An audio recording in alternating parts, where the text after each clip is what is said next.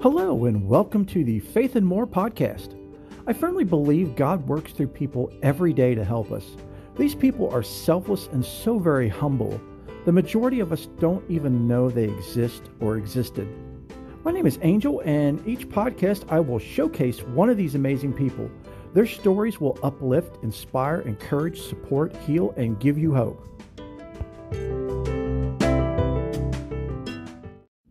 Hello and welcome to the show, everyone. If you're new to the show, thanks for tuning in. And if you're returning, thank you so much for returning. This week I'm going to share with you a little bit about Padre Pio, also known as Saint Padre Pio. Padre Pio is the first recognized saint that we will be talking about on the show. And I say that because I believe that everybody that we have talked about on the show and everybody we will talk about on the show are saints in their own way, shape, and form.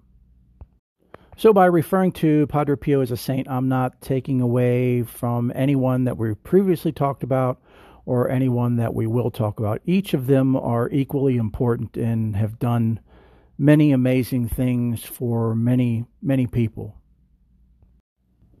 So before he was Padre Pio, or Saint Padre Pio, his name was Francesco Forgione, and he was born May 25th, 1887 in Pietrelcina, Italy.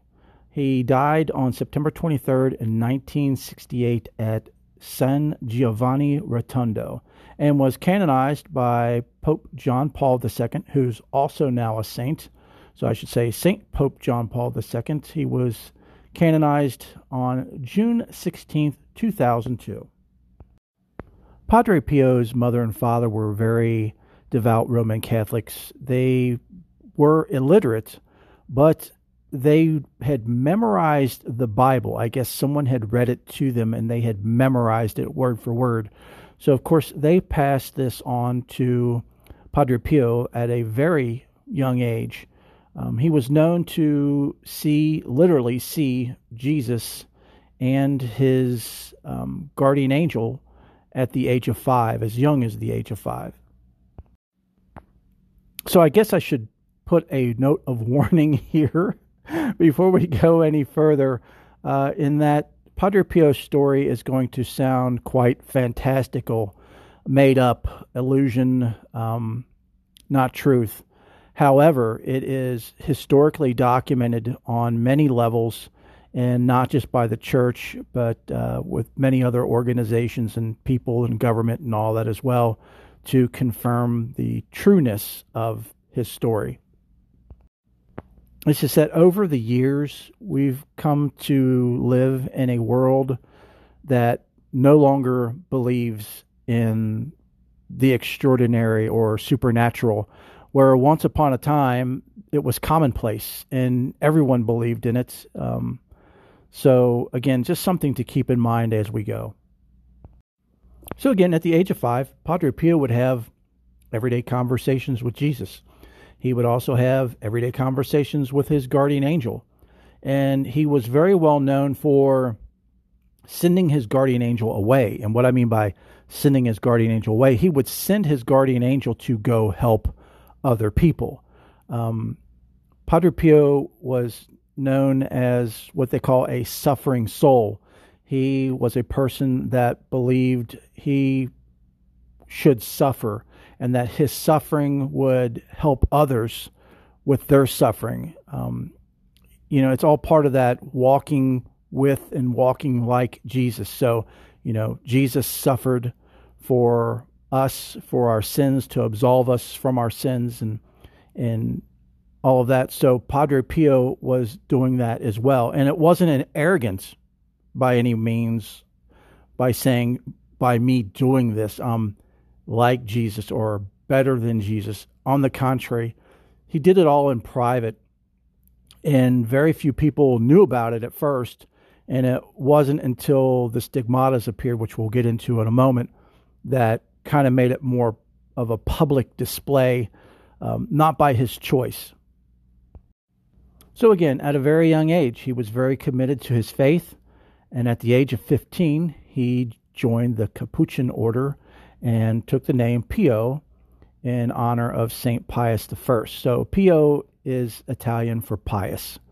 In 1910, the year in which he became a priest, he received the stigmata, which is the bodily marks corresponding to the wounds suffered by Christ when he was crucified. And that was the first time that those marks showed up on him, but they eventually healed. Now keep in mind, it wasn't just that these marks showed up on him. They actually bled, and they were extremely painful. So there was a lot of pain and suffering that went with this stigmata every time it appeared on him.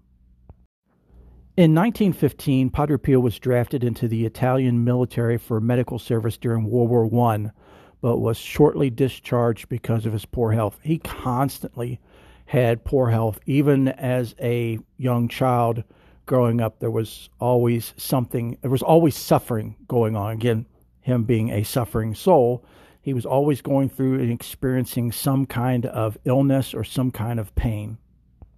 So in 1918, Padre Pio received the stigmata again, and it stayed with him until his death in September 23rd, 1968. There were many signs of him being a holy person or a saint, other than the stigmata.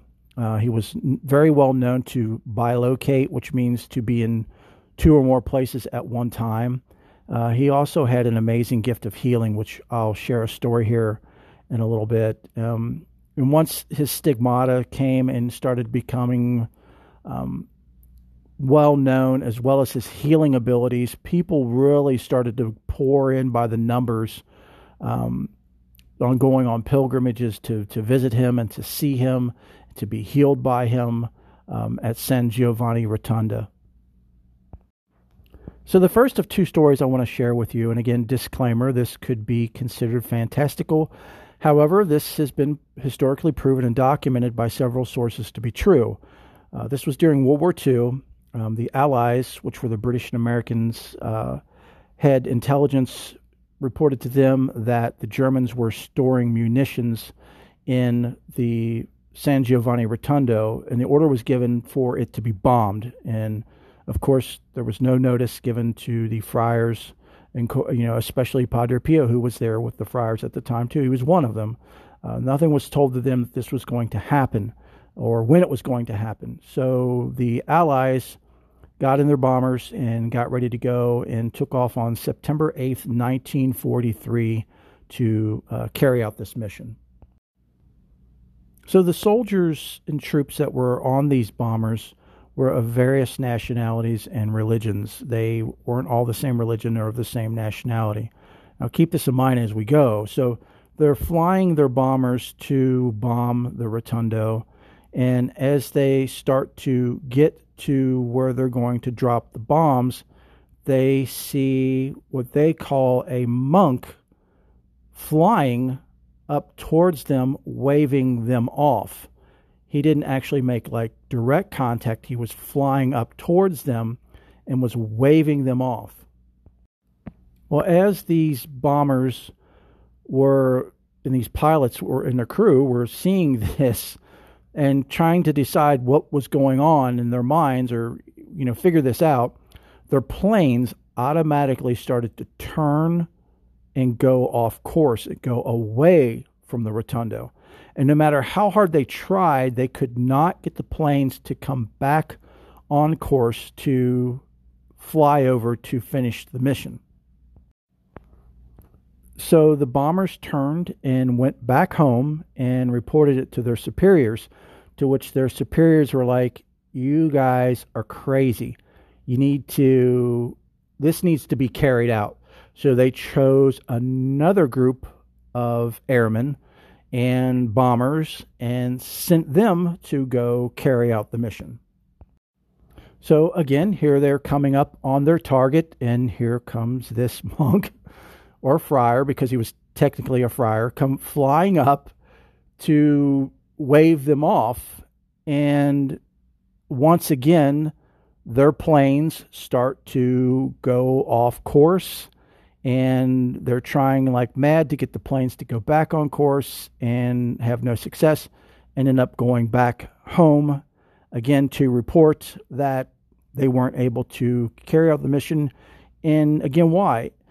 And please note that it wasn't just like the pilot and co-pilot that seen this, like the entire crew on all of these bombers witnessed this every time. So there were so many witnesses that actually witnessed this happening. So this time when the crew got back, again, now word's getting all the way up to a general, Bernardo Rossini, who was with the Italian Air Force. It's getting back to him that, his crew members and the Allied forces are seeing this monk in the sky, and he's waving off the planes, and the planes aren't able to stay on course and drop their bombs. It says here that many laughed in disbelief at these stories, but due to the repeated occurrence of the episodes, and always with different pilots, the general decided to intervene personally. He took command of a squadron of bombers to destroy what they believed was the German ammunition depot that was supposedly in San Giovanni Rotondo. So, what happened to the general's mission and his flight? Well, as they get closer to the target, they see the monk again come flying up into the sky, waving his hands at them. But this time, what happened was they went ahead and tried to deploy the bombs, and the bombs would not deploy. They kept trying to make them. And these are several bombers, not just one. They gave the orders to. The bombs would not deploy, and once again, the planes turned and went off course. This time he allowed them to fly over, but the bombs would not drop on the Rotondo, and the planes diverted on their own or by his divine intervention, and they weren't able to complete the mission. So I guess intelligence finally got around to telling the general and the Allies a little bit more information about San Giovanni Rotondo, and that, they started talking about this friar, Padre Pio, who had the stigmata. Again, they didn't have pictures of him or anything like that, so they didn't know who he was, but again, this was just speculation. So at that point, the missions to go and bomb the Rotondo, it was stopped. It wasn't done anymore. But everybody that witnessed it and was involved in it made mental notes, mentally and verbally, to each other, that as soon as they got the opportunity, they were going to go there physically and check it out. So when the war had ended, the general and a group of the airmen and troops that were in the bombers all got together, and they went to San Giovanni Rotondo. Now again, remember, they had not seen any images of Padre Pio, didn't really know who he was other than, what the intelligence officers had told them, a little bit of information. So they get to San Giovanni Rotondo, and they walk in, and there's a group of Capuchin friars that are there, and standing there, and they look and they see Padre Pio, and they instantly recognize him as the monk that was flying up to them and stopping them from doing their bombing. But before they could say anything to them, Padre Pio walks up to the general and puts his hand on the general's shoulder and says, "So it was you who wanted to kill us, Saul." And the general, they said, dropped to his knees at that moment. And the thing is Padre Pio was speaking in his native dialect, which was Benevento dialect, and it wasn't the same dialect as the general. But when he talked to him and said those words, the general heard them in English. So again, this was witnessed by tons of people, and I'll include a link to this article in the show notes. And when you go and click on it, you'll see that there's a picture of Padre Pio with these soldiers and with the general. It's really, really cool.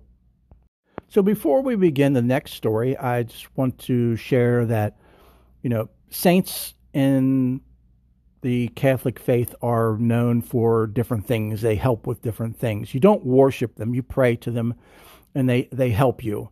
The thing St. Padre Pio is known for is for helping people who are suffering. He helps with healing, he helps with pain, and he also helps with worry. So if you are going through any of those, which we all are going through that to some extent, especially the worry and the suffering, and we all need healing, and we're all in pain to some degree, Padre Pio is a great saint to pray to for help, for healing. And I will include a few links in the show notes so you can find out more information on prayers as far as praying to Padre Pio if you would like. Okay, so the second story is a healing story, which is pretty remarkable. And this one, again, very well documented historically, also very well documented by doctors as well. Again, we had just spoken about that, Padre Pio, one of his aspects or things that he does is healing. And he did do a lot of healing when he was, walking among us. So it says here, among the many miracles of healing attributed to Padre Pio, some are so unusual and unique that they have been the subject of much discussion and controversy. In these particular cases, the person who has been healed lives a completely normal life afterward, even though they continue to have all the physical symptoms of their illness. From a scientific viewpoint, they are still sick. One such person is Gemma di Giorgi. Now, again, disclaimer, fantastical. But again, keep in mind, these things have been very well documented. And again, I'm not selling you a used car. I'm just giving you the facts as they are. So here we have little Gemma. Gemma was born on Christmas Day in 1939 in the Sicilian town of Ribera. Almost immediately, her mother realized that Gemma's eyes were different from other children's eyes. The truth was, Gemma was blind. Her mother took her to a doctor who was unable to determine the gravity of her condition. She was referred to two specialists in Palermo. They determined that Gemma had no pupils in her eyes, that nothing could be done with her blindness, and that her condition was inoperable. Gemma's family was desperate, but there was nothing they could do. Her parents often took her to Mary's altar in the church to pray because they felt it would take a miracle to heal her eyes. A relative who was a nun advised the family to seek out Padre Pio. Her advice gave the family a ray of hope. Gemma's grandmother asked the nun to write a letter to Padre Pio on Gemma's behalf. When the nun returned to her convent, she wrote to Padre Pio asking him to pray for Gemma. One night the nun saw him in a dream. Padre Pio asked her, "Where is this Gemma for whom so many prayers are being offered that they are almost deafening?" In her dream, she introduced Gemma to Padre Pio, and he made the sign of the cross over her eyes. The next day, the nun received a letter from Padre Pio in which he wrote, "Dear daughter, rest assured that I will pray for Gemma. I send you my best wishes." So remember the bilocation thing I was talking about earlier, where Padre Pio could be in other places at one time. And back in those days when mystical things like this would happen, a lot of times it happened in sleep. It happened in dreams. If you go back to the Bible and look at the stories in the Bible, a lot of times these things happen. A lot of times things happen to people when they were sleeping and came to them in dreams. And remember, this was a different time, a different place where things like this were more commonplace as opposed to how everything's drowned out today with technology and all kinds of other garbage. So the nun chalked this up as a coincidence, but she was struck by it, by the dream and the letter that followed the very next day. She wrote to the family and encouraged them to take Gemma to see Padre Pio. And so it was that in 1947, the grandmother took 7-year-old Gemma to San Giovanni Rotondo to see Padre Pio. They were praying and hoping all the while for a miracle. On the trip from Sicily to San Giovanni Rotondo, Gemma's eyesight began to mysteriously function. About halfway to their destination, Gemma began to see the sea, a steamship, and she told her grandmother. At Gemma's words, her grandmother, as well as other friends who were accompanying them, all began to pray. Nevertheless, the trip from Sicily to the monastery was very long and difficult. Gemma's grandmother was still preoccupied with the idea of seeking Padre Pio's intercession regarding Gemma's eyesight. At San Giovanni Rotondo, in the midst of a large group of people, Padre Pio singled Gemma out and called her by name. He heard her confession, and even though she made no mention of her blindness, he touched her eyes with the wounded part, the stigmata part, of his hands, tracing the sign of the cross. At the end of the confession, as he blessed her, he said, "Be good and saintly." So isn't that something? As she's, the nun has the dream that Padre Pio comes to her and says, don't worry about it. She'll be fine. And as the girl's making her way, her eyesight's starting to come to her and she's starting to see. But the grandmother's so focused on, we still got to get there. We still got to see him. And then when they get there, there's so many people there. There's like thousands of people that would make pilgrimages daily to go to Padre Pio. He was very well known for meeting with people and hearing their confessions and healing people like for 12, 13, 14 hours a day, every day. It just went on and on and on. So, here these people are amongst thousands of people, and he not only singles Gemma out, sees her and calls her, he calls her out by name to come to him. And bless her little heart, she was so excited to be there in his presence and to talk to him and offer confession that she forgot all about the main reason why she was there. I guess because she could see now, a little kid, 7 years old, her eyesight's no longer a problem for her. So she's moved on. She's, kids aren't like adults where we hang on to everything. She had moved on. But Padre Pio knew what was going on, and he still, did what he did in the dream. He did it physically there, and with, his stigmata and blessed her eyes, and told her to live a saintly life. But then poor little Gemma gets back to her grandmother, and this is what happens. So the grandmother got upset with Gemma. She was really angry. Here we came all this way, and you had your opportunity, and you blew it. You got up there, and you didn't say anything about your eyes. Poor Gemma. Could you just imagine everything she's going through? She's now seeing for the first time in her life. Could you imagine just the sensory overload alone of not ever seeing, and all of a sudden now you can see, and all of this information is flooding into your mind and your brain's trying to compute what is going on.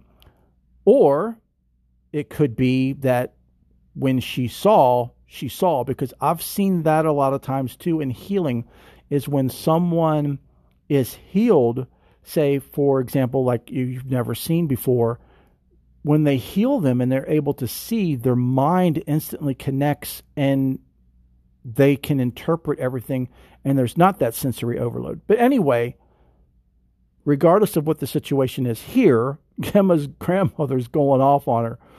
So again, the grandmother was upset that Gemma had forgotten to ask Padre Pio for the grace of a healing while she was in the confessional, and so she began to cry. Then Gemma became upset, and she began to cry as well. And the grandmother went to confession to Padre Pio, and in her own words she said, "I asked the grace for Gemma, and I told Padre Pio that Gemma was weeping because in her confession with him she had forgotten to ask for his grace. I will never forget his soft and tender voice as he answered me with these words." This is Padre Pio consoling the grandmother. "Do you have faith, my daughter? The child must not weep, and neither must you, for the child sees, and you know she sees." So the grandmother says, I understood then that Padre Pio was alluding to the sea and the ship Gemma had seen during the trip, and that God had used Padre Pio to break through the darkness that covered Gemma's eyes. The same day, Padre Pio gave Gemma her first Holy Communion and again made the sign of the cross over each of her eyes. So he did that once in a dream state or mystical state, however you want to interpret it. And then he also physically did that twice. Okay, so at this point, I'm sure there's a lot of people out there saying, that's malarkey. This is made up. This isn't true. Okay, here we go. When Gemma returned to Sicily, her eyes were again examined by a specialist. The doctor tested Gemma, held up various objects in front of her, and she was able to see each one of them. She was able to count the doctor's fingers at a distance of 16 feet. Okay, so that answered my question there. How could Gemma count if she hadn't done that before? How could her eyes in her mind work together? Okay, maybe you figure it out. So Gemma, even though without pupils, she still did not have pupils, had eyesight. She could see. The doctor declared that Gemma's eyes were in no condition to see. There was no medical explanation for it. Many doctors from all over Italy requested to examine Gemma's eyes. This extraordinary cure and the prophecy preceding it aroused enormous interest in the Italian press during the summer of 1947. Gemma's sight continued to improve, and she was able to go to school, learn how to read and write. She was able to lead a perfectly normal life. Okay, so at that point, she hadn't been gone to school, so how could she count the fingers? See, again, with the cure or the healing, the mind and the eyes work together. To me, it's just very, very interesting, very astounding. So an author by the name of Clarice Bruno wrote a book called Roads to Padre Pio. She actually met Gemma in May of 1967, and Clarice said that despite the fact that Gemma's eyesight was functioning, she still had those foggy, strange-looking eyes that are characteristic of the blind. Clarice told Gemma that she was writing a book about Padre Pio and wanted to include her story as one of the miracle stories. And Gemma asked Padre Pio for permission. So she asked Padre Pio for permission to consent to share the story. And she did this personally, actually went to Padre Pio in 1967. And this was a year before he passed away.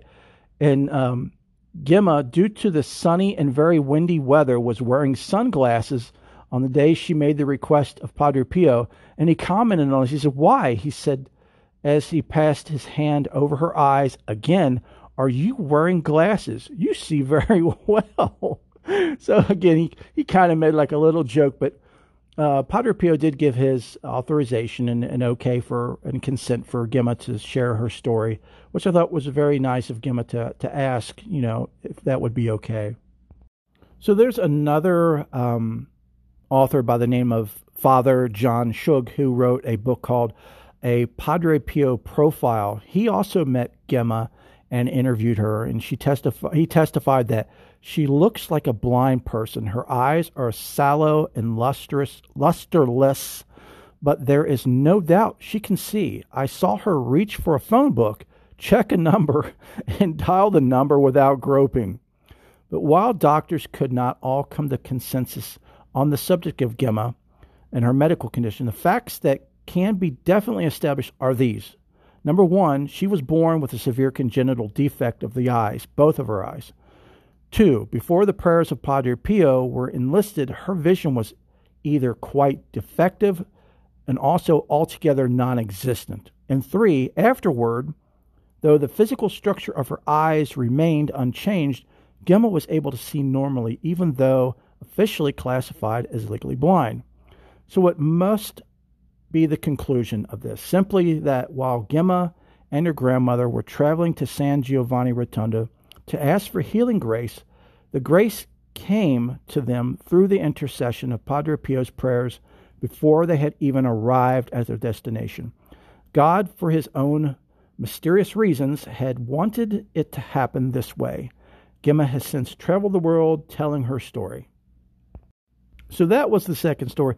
And of course, I will have a link to this article as well in the show notes. And check it out, because there's pictures of Gemma in there where you can actually see her eyes in the state that they were all like going crazy over or being goofy over.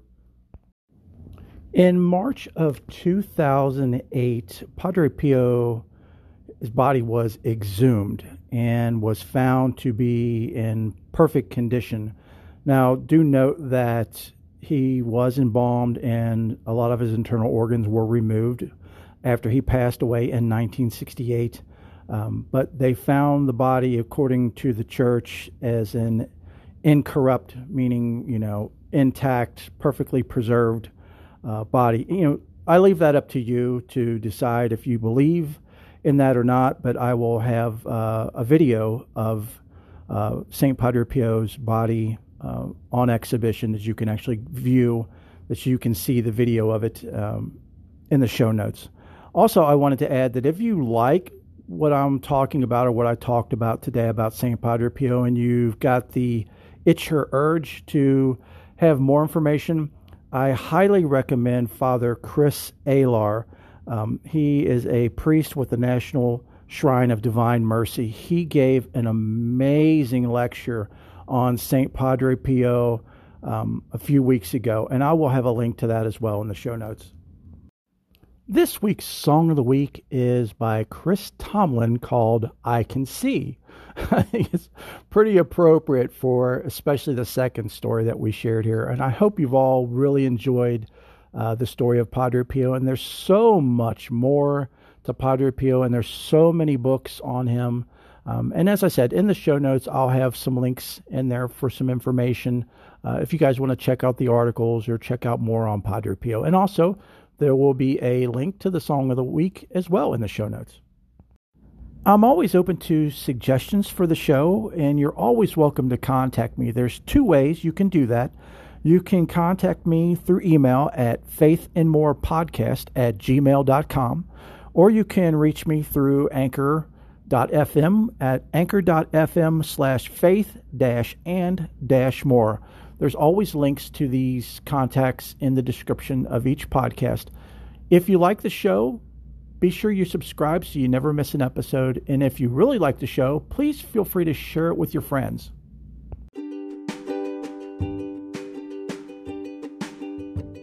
Thank you all so very much for tuning in and listening. I'm so looking forward to seeing you all again.